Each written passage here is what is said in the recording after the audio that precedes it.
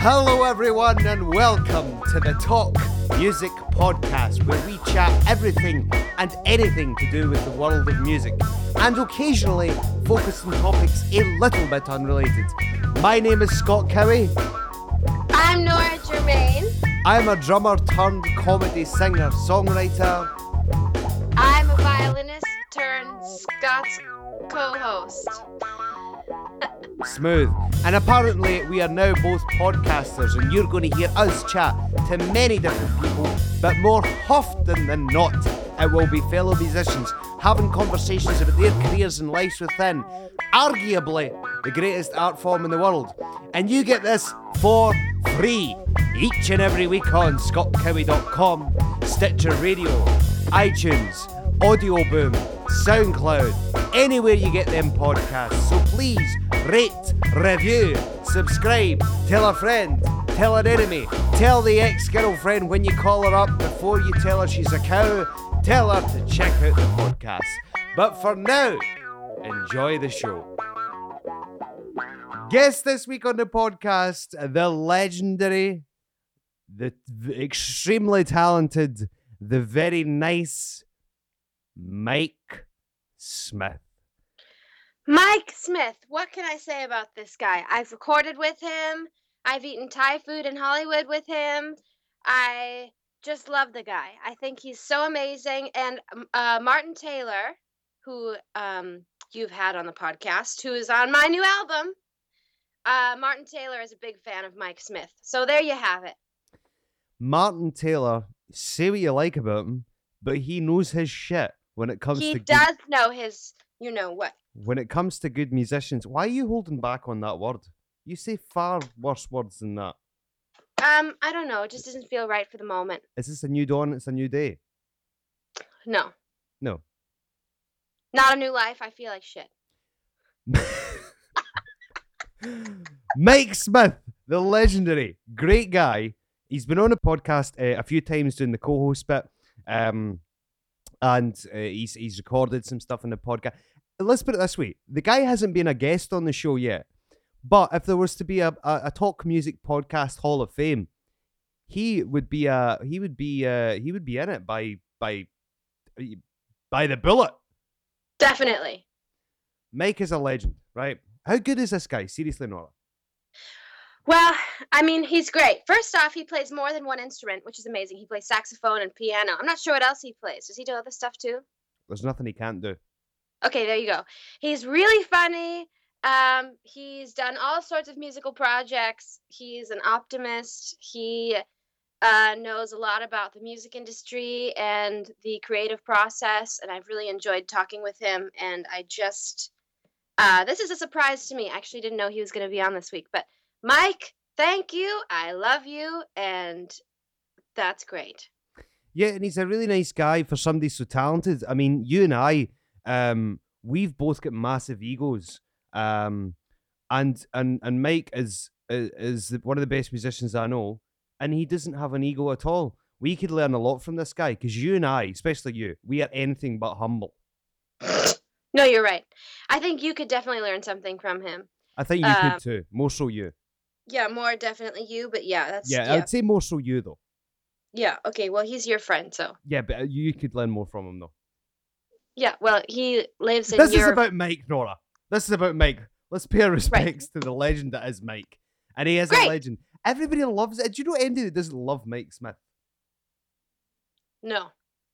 Even Martin Taylor should bow down and kiss the toes of Mike he's like Smith. He's like Bernie Sanders. The only people that don't love him don't know him. Don't get political. Okay, sorry. But he's a legend, right? I can't say enough good things about this guy, right? And do you know what? He's a very good friend. You're a very good friend of mine as well, Nora, right? Yep. Now, in that vein, we're going to cut to the interview with the super talented Mike Smith. And after the interview, you and I are going to discuss the top 10 rules of being a good friend. Oh, great. I actually love this topic. I wrote about it in my book, actually, Friendship. Isn't it a plug? Sorry, Nora. Tell us about your book. I'm in the book. I get mentioned in the book. Yeah, Scott, yeah, so okay, if we're actually gonna do this, so I'm coming out with a new album in May and a new book, and the book is an inspirational book for young artists. And there's a chapter about friendship. And Scott, you are not in that chapter, but you are in another chapter. That was the So sound. Did you hear that? Did you hear that? Did you hear that? That was the sound of my feelings being hurt. well, nobody's really directly mentioned in the friendship chapter. I should be. It should just be called How to Be Scott. So where can we buy the book, Nora, when it comes out? Online. I'm gonna figure that out. There's a few kinks Without, to work out. without question, you'll be able to get all the information on noragermain.com, ladies and gentlemen, and all of Nora's social networking sites: Facebook, Twitter, Instagram, Bebo, MySpace. They're all there, but the central place that holds all of those things together is, of course, once again, noragermain.com.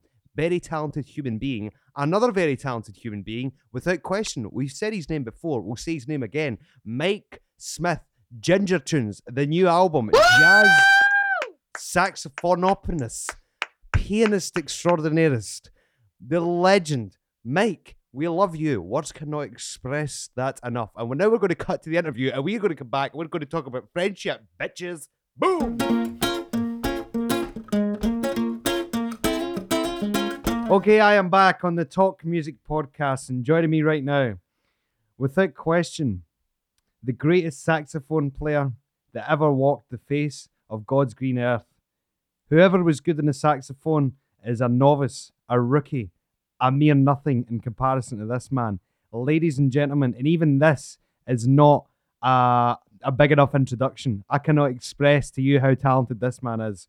His looks definitely outweighs talent, despite the fact that he's so talented. The one and only Mr. Ginger Tunes himself. Please put your hands together. Whatever you're doing right now, if you're listening to this in the car, if you're at the gym, if you're driving, do not be disrespectful and applaud when I say his name. Please give it up. The one and only Mike Smith. I'm so glad this is an audio podcast. They can't actually see the truth. Yes, hi. Well, the truth being that Mike is totally cringing throughout that introduction. Yeah. Face palm. Simply because the introduction is not big enough. No. Mike, how are you? Great to have you on. I'm all right. How are you? Yeah, I'm doing good. Now, let's be clear here. For anybody that's not aware, you've been on this thing in various different forms in the past. You've co-hosted different episodes. You've joined me in the video series that we filmed in America. Not to name drop, but when we interviewed superstars such as Kyle Gass from Tenacious D, Katie Tunstall. Who's your man that plays the sax? Bob Reynolds. Bob Reynolds, of course. Mike's hero. We met him. So Mike will be familiar to a lot of the listeners. But we've never had him on the guest spot, and we keep saying, we've been saying for a long time now that we're going to get him on. So, Mike, great to have you. And let's talk music now. Okay. The reason why I thought, right, let's get him on this week is because this weekend, or the past weekend, their new album. Now, tell us all about it. Okay, so I recently recorded my latest album, which is called Mersey, Mersey, Mersey, and it's with my own band, which is Ginger Tunes. Which again, if the people can't see what I'm like, I'm a red-headed guy. And beautiful. So. Oh, thank you very much, darling. So yeah, this is an album. We're based in Liverpool, and this is basically a reflection of Merseyside, and it's kind of written as a celebration of the city that's given me and so many others such a great life in music. So there we go. That's the press release. Now, you've built up a real following online. How many downloads? It's something ridiculous, the numbers of downloads that you've had even prior to this album coming out. What are the figures sitting at these days, Mike? Well, we do quite well on Spotify because we're playlisted on different things. Like we get on exam study jazz playlists and all sorts of things on Spotify. But yeah, we're up to about, I think, 90,000 a month. Quite seriously? Typically. Yeah, it seems to be that sort of many, but we're quite big in Mexico. I don't know why that would be, but we do quite well. Generally, we started doing covers and things like that, which was about March last year, and most of those things are in sort of getting onto 1 million plays now, of which we've done, I think, about 35 separate tracks. And so this, Yeah, this latest project, it's only just gone on there, and it won't get anywhere near that kind of stuff because it's my original stuff. But yeah, it's kind of the digital platforms and the streaming thing seems to be the way forward for us at the moment. I don't know how long it'll last for, but more power to it. That's incredible numbers. As we all know, it's difficult to promote anything online. It's a market that's somewhat saturated. So to get those kind of Yeah, numbers is staggering. yeah.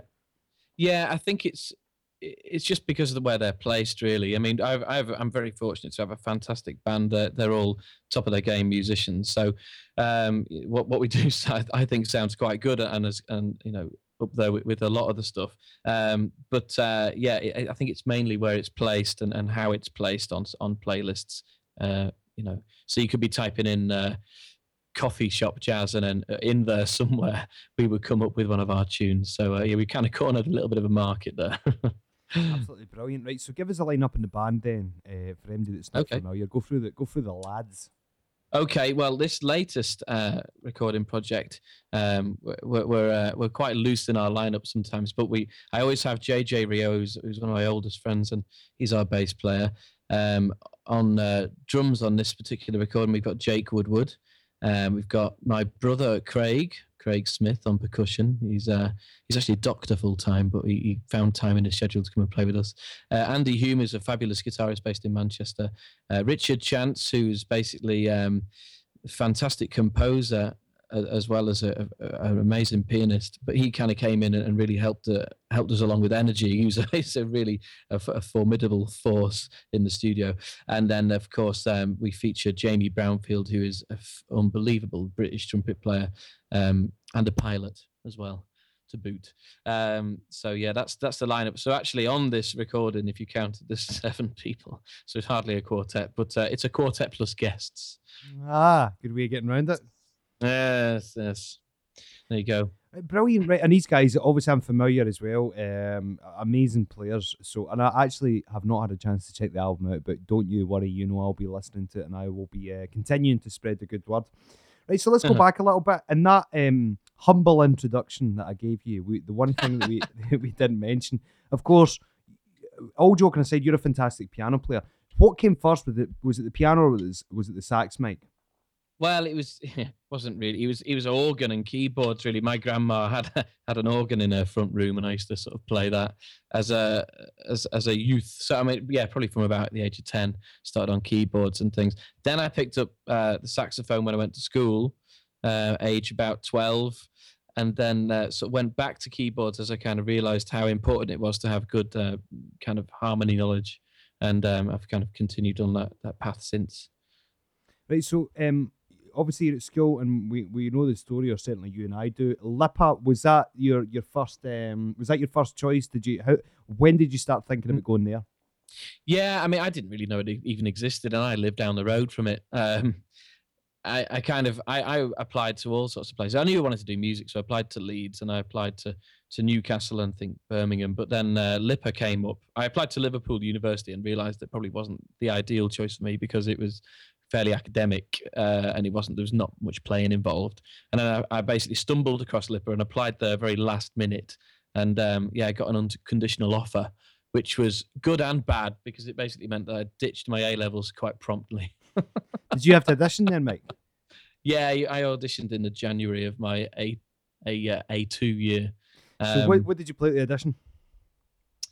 Well, saxophone. What piece? Sorry. Yeah, I think it was some Bob Mintzer studies that I'd been doing for he's a favourite player of mine from a band called the Yellow Jackets.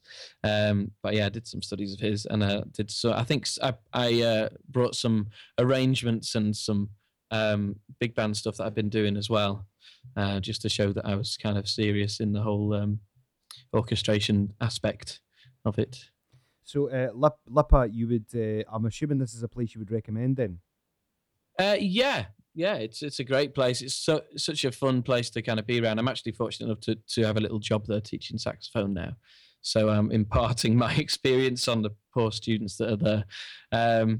But yeah, I mean, I tell them it's warts and all stories of exactly what went wrong last weekend and on what gigs and everything, so they get a real world idea of of what it's really like out there. Not that I'm trying to put them off, but trying to make sure that they don't make the same mistakes I do, you know. Right, this segues really, really nicely because I know that you and I had the conversation when I was down, staying at yours. I can't remember what we were doing the next day. Where was just on that subject? I was down. Do you remember that? I stayed at yours, and we had a gig the next day. We were playing London. That's what it was. Yes, that's right. We were down in the Half Moon in Putney, weren't we? That's right. And we had a conversation. You were telling me I think you were working that day, and you said, "Oh, I'm trying to give the guys a real life experience. You're not trying to sugarcoat it. You're not trying to give them this unrealistic expectation, so to speak, of the music business." Now, talking of that, tell us about your last 2 weeks, for talking's sake, of what you've done, music, the gigs, what's happened, the good, the bad, the good, the bad, the harmonic minors. Okay. Well, the last 2 weeks really have been kind of leading towards the launch of this album, which was officially on Sunday at the Liverpool Jazz Festival. And we had a few gigs leading up to that, sort of the few days before that. We were up in Cumbria on the Saturday playing in a lovely venue called Zeffirelli's. For those who have been to Ambleside, they might know that one. It's an old converted sort of, well, they've got a cinema in there basically, and they've got a nice piano as well. So we did that, and then we had a couple the week before, more locally in Southport and Liverpool. And then we did this big one on the Sunday in the Capstone Theatre in Liverpool, which is a showcase for Merseyside musicians, and they filmed it for the Arts Council kind of people, and that was smashing that. But again, it was an unexpected twist to that tale as well, because our guitarist called me at 8 a.m. of the gig saying that he wasn't well enough to perform. So it was kind of a very last minute scrabble round to try and find a replacement. We had to be there to sound check at 10. So it was, having a phone book full of guitarists that you can kind of call. And thankfully we got a fabulous player that came down and did the job, pretty much sight read the gig. And I've heard some of the recordings back and he sounded fantastic. So we got away with it that time. But again, that was just another aspect of how things can change last minute, and how you've kind of got to be thinking on your feet and able to move quite quickly for the the show must go on. So that was a bit of a surprise. How many weddings do you think you have now played? Definitely thousands. Is it in the thousands, really? I think I don't know, maybe it's more like 1,000, but it's got to be up there. Like any musician going out and making the money. You've got to do it. It's a staple gig. See, no, I don't look at this as I'm not interested when somebody says, "Oh, I remember one time we sold out Wembley." I'm not interested in hearing it. I want to hear about the weddings in the middle of nowhere. This is where the best stories are. I've never tell me a good story about somebody selling out Wembley. They sold out Wembley, right? It's great and all that, but you got to have what? Is there any stories that spring to mind about weddings, Mike? Is there anything that's you must have had given a ton of experience doing these things? Right. Okay. Well, there's one recently. It wasn't actually a wedding. It was a wedding fair that I played, because wedding fairs happen in January and things. And I tend to do like duets and things like with my guitarist from the band, and we go and we play people's wedding ceremonies and things like that. So we were selling our wares at this this wedding fair, and some lady came past and she let on to me and she sort of nodded. "Oh, hi," and I sort of recognized her and I thought, where do I know her from? Anyway, I started playing. And then it came to me. We played a wedding a couple of years ago, and she was on to wedding, I don't know, maybe 3 or 4. She had the same band for previous wedding. So we thought about getting a loyalty card printed, or probably more of a disloyalty card printed. And so we're going to do this. So a disloyalty card, you pay for 2 weddings and you get the third free. That's amazing. Right. Anything else then? I'm liking this. It doesn't have to necessarily be weddings. Funny gig stories, because like I've said to so many people, you're a fantastic storyteller, and I like hearing about all these different things. So is there anything else that springs to mind? There's just too many. Do you know what? You put me on the spot. I wish I'd thought about this before, because I could have probably written a list of them out. Do you know what we should do? This should actually be a segment on the podcast. We can have a bit of sax playing in the background while you tell a story. But listen, we might come back to that point. Right. Now, one of the things that stand out, because I was doing a bit of reading on your website yesterday, which of course is MikeSmith. No, sorry. What's the No. website link? Shoot the researcher. It's mikesacks.co.uk. Yeah, that Or- don't worry. Our research or- department will automatically be sacked for that, Mike. or gingertunes.co.uk. And on your There you go. bio, it talks about you're a big Frank Zappa fan, okay? So tell us yeah, about Zappa, your interest in Zappa, and what that led on to, Mike. And you know what I'm talking about. Oh, okay. So, well, I was at Lipper, and my third year project was to play in a Zappa tribute band, which this goes back to 2004, so it's a long time ago. And the band was called the Muffin Men, and it was made up with some actual members of the staff from Lipper as well. And I knew about Zappa, but I didn't know that much of his music. So we kind of spent the third year of my degree kind of practicing and getting ready for this tour, which we did in the spring. And I was kind of been in and out of that band ever since, really, just depending on what they're doing. But I say they're called the Muffin Men. They're actually on tour in April all around the country, and a lot of your listeners will probably know who they are. But I played saxophone and keyboards for that band for. Well, I'm not going to do very much on this tour because I'm doing the Cream Classics thing. But there's I'm often kind of dipping in at least every year. We did a big reunion at Christmas, but that is an interesting band because they kind of have various different musicians from Frank Zappa's band involved. So it's like a tribute, but with kind of some real players in it as well. So we've kind of played with Bobby Martin, we played with Ike Willis, we played with Napoleon Murphy Brock, and again, people who know the Zappa thing will know that they're kind of big heavyweight names. But we were on tour from the mid '90s with a guy called Jimmy Carl Black, who was Frank Zappa's drummer in the Mothers of Invention. And he sadly died in 2008. He's left a real big mark on me since. He was a massive influence.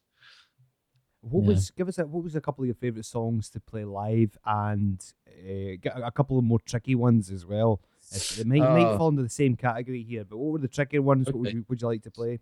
I don't know. I mean, there's all sorts of things that we did in the first tour, and they change the set every year. You know, I remember Markson's Chicken was fairly difficult, but I always like Zoota Laws, which is a big saxophone feature for me.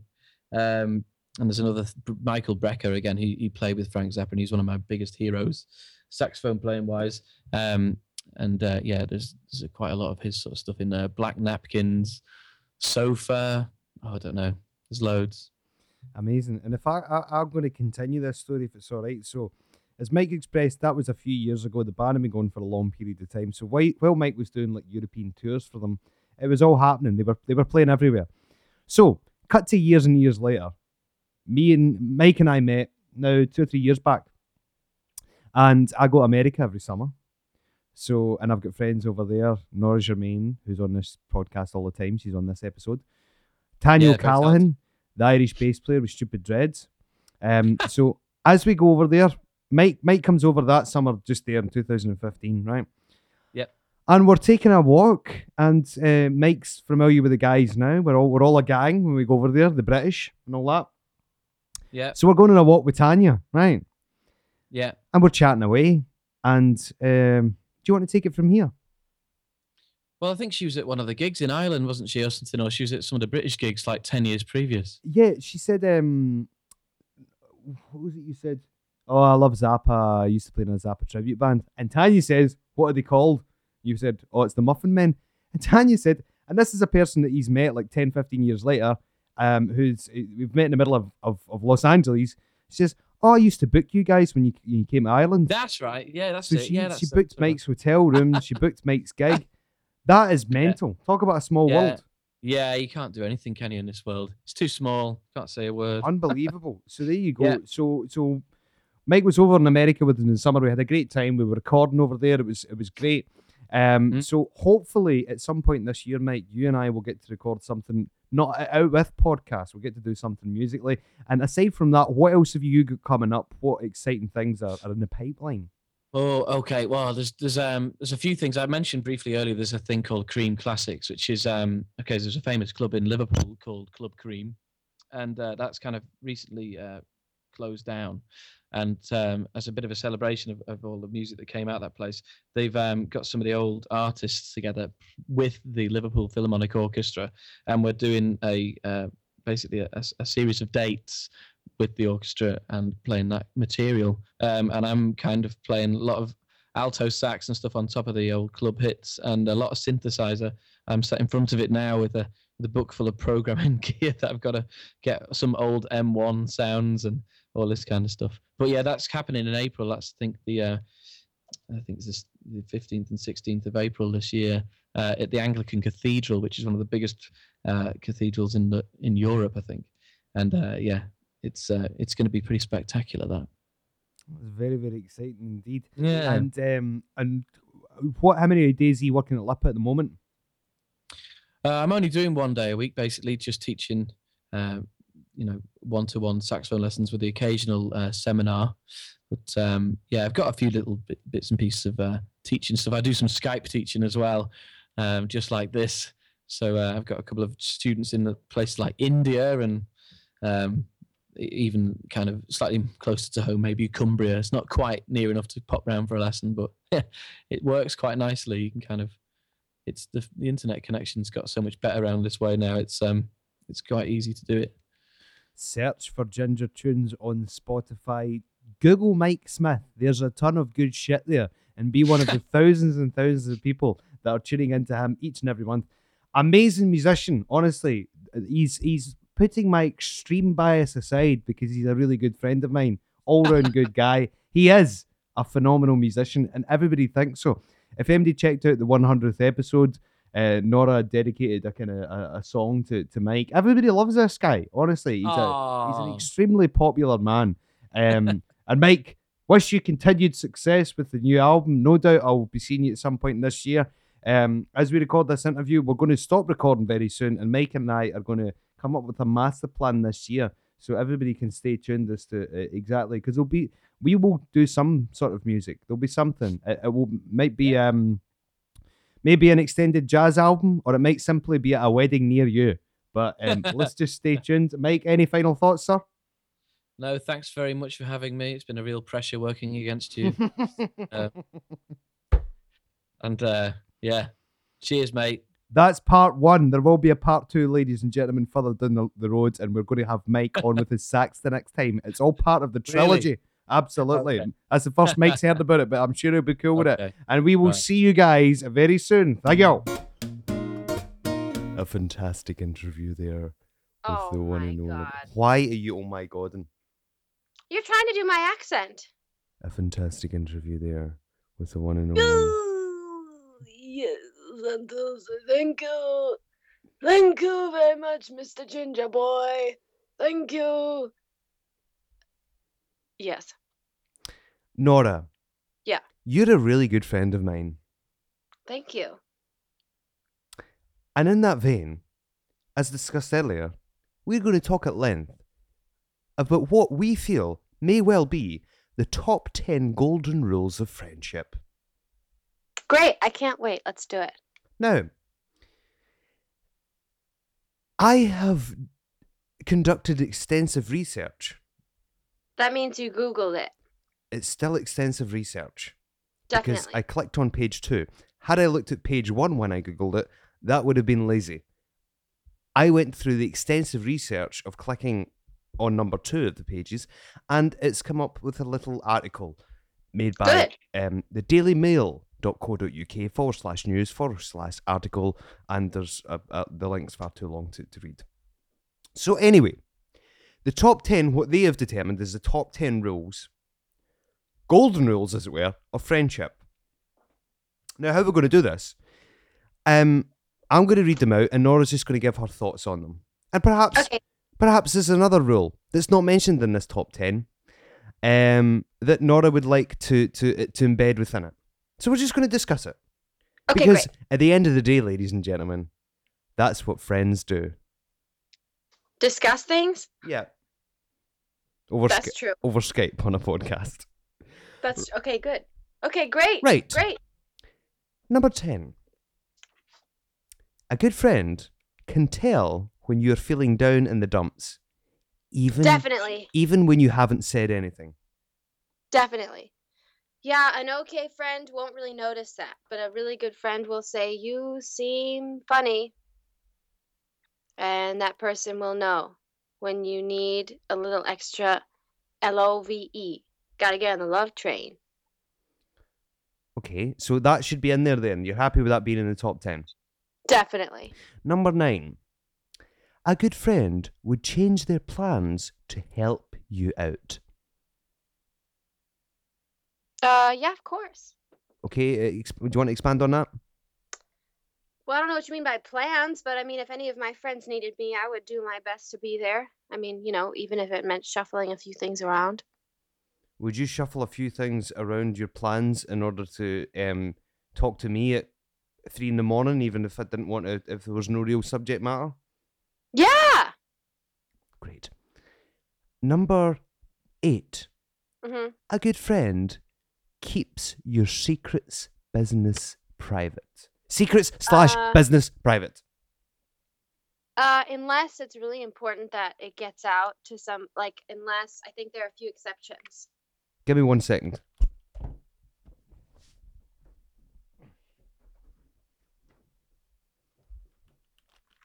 What's those exceptions, Nora? Well, I think, if you're in trouble and the friend doesn't want you to tell anybody, wait, let me go again. If the friend is in trouble and they don't want you to tell anybody else, but you need to get them some help for something, I think that it's okay to tell their secrets. Let's give everybody a role play example. You will be the friend, and I will be the friend of the friend. Okay. Nora. Yeah. Can you keep this a secret? Sure. I've killed 12 people. That's really bad. Please keep it a secret. Nora? Definitely. Nora, can you keep another secret? Yeah. The bodies are underneath this bed that we're sitting on. Uh-huh. That's really great. Right, That's so great news. you being a friend, you would listen to the trauma that I've went through in order to try and keep that a secret. And the trauma I went through committing the offence. Mm-hmm. And then presumably what would be your next action? Call the fucking police. Because the best thing for you is to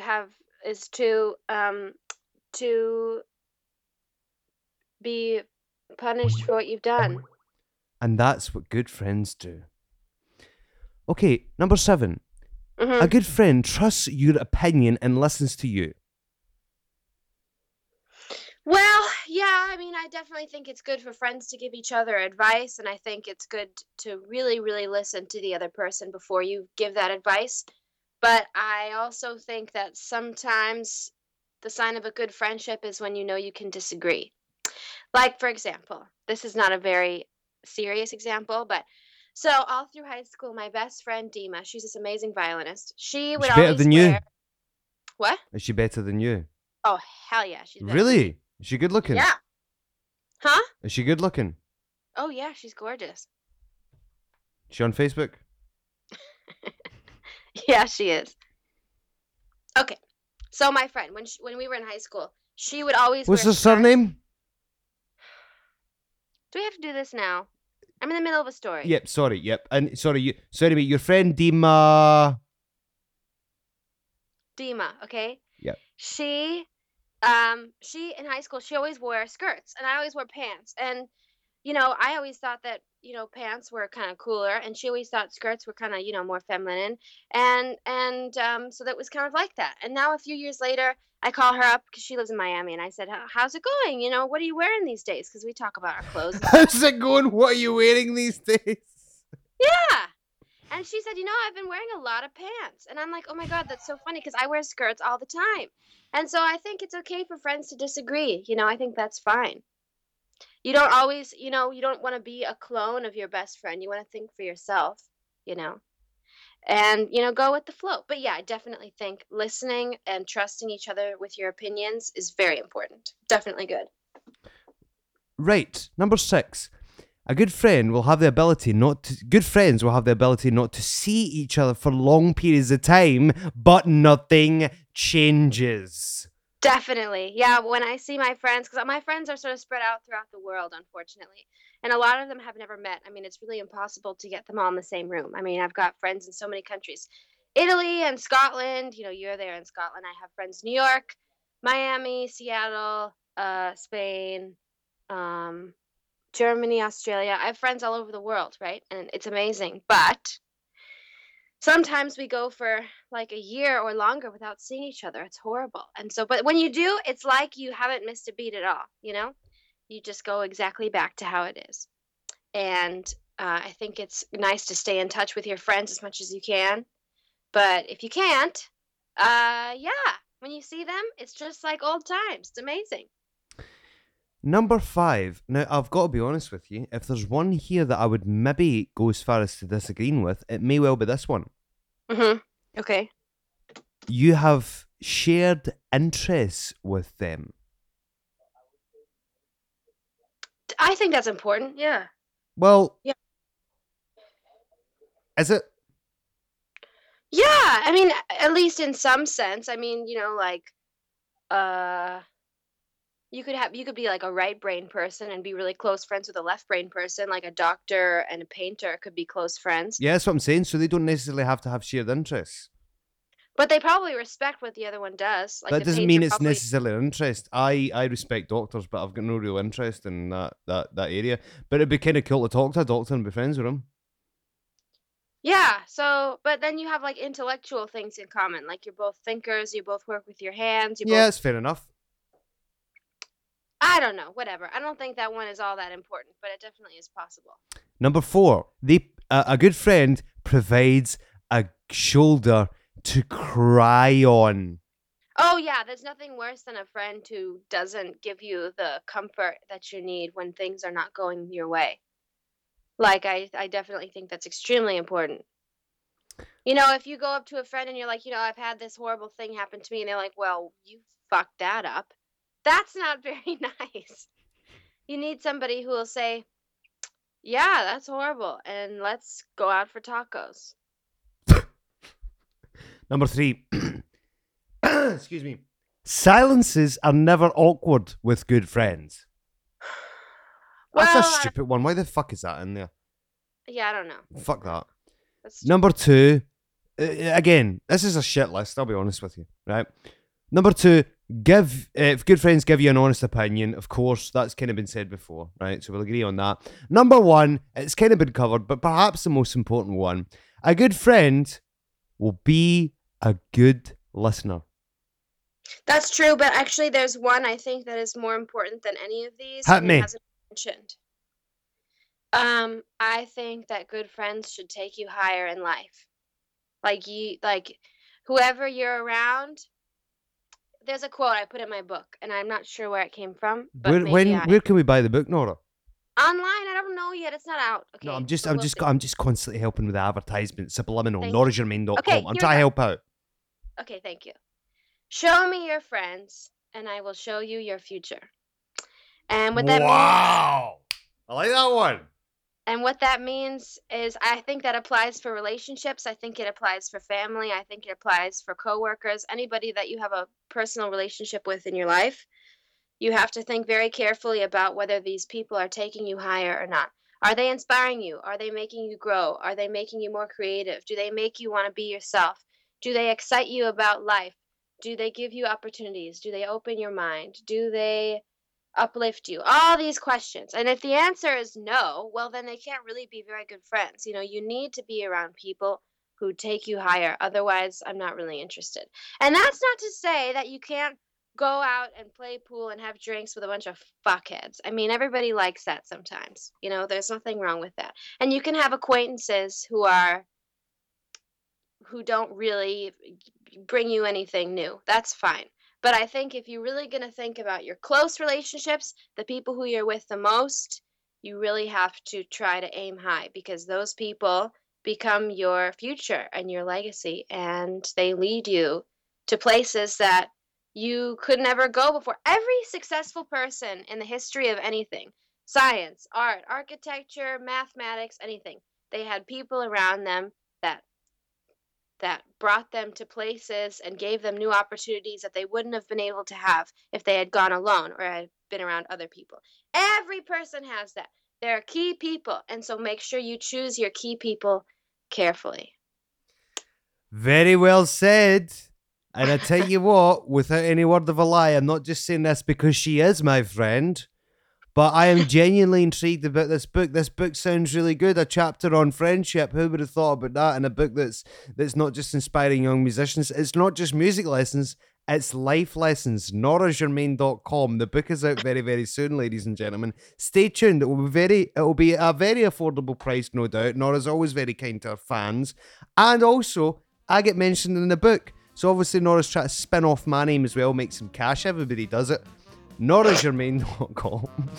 Big thanks to the legend that is Mike Smith, a true friend, a true great, a truly... Wait, I have something. Wait, I forgot. Hit me. Nora's going to play a song on the violin that's to Mike. Remember you played them 1 in the 100th? It really relates to what we were just talking about. Now, I'm not sure if the people over on your side of the pond will know this song, but I think they will. Okay, you ready? I am ready. What is it? Oh, yeah!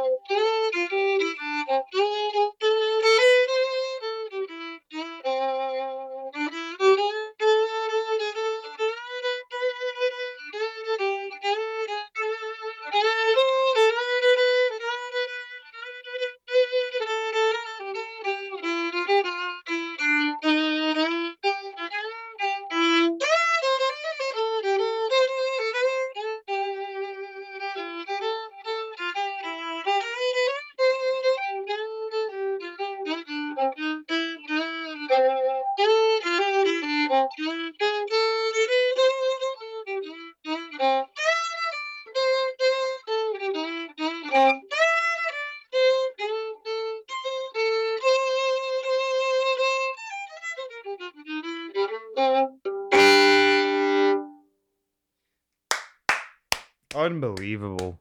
Never ceases to amaze me. Nora Germain. You got a friend in me. Love Woo! it. Great. You got a friend in me. Mm-mm-mm.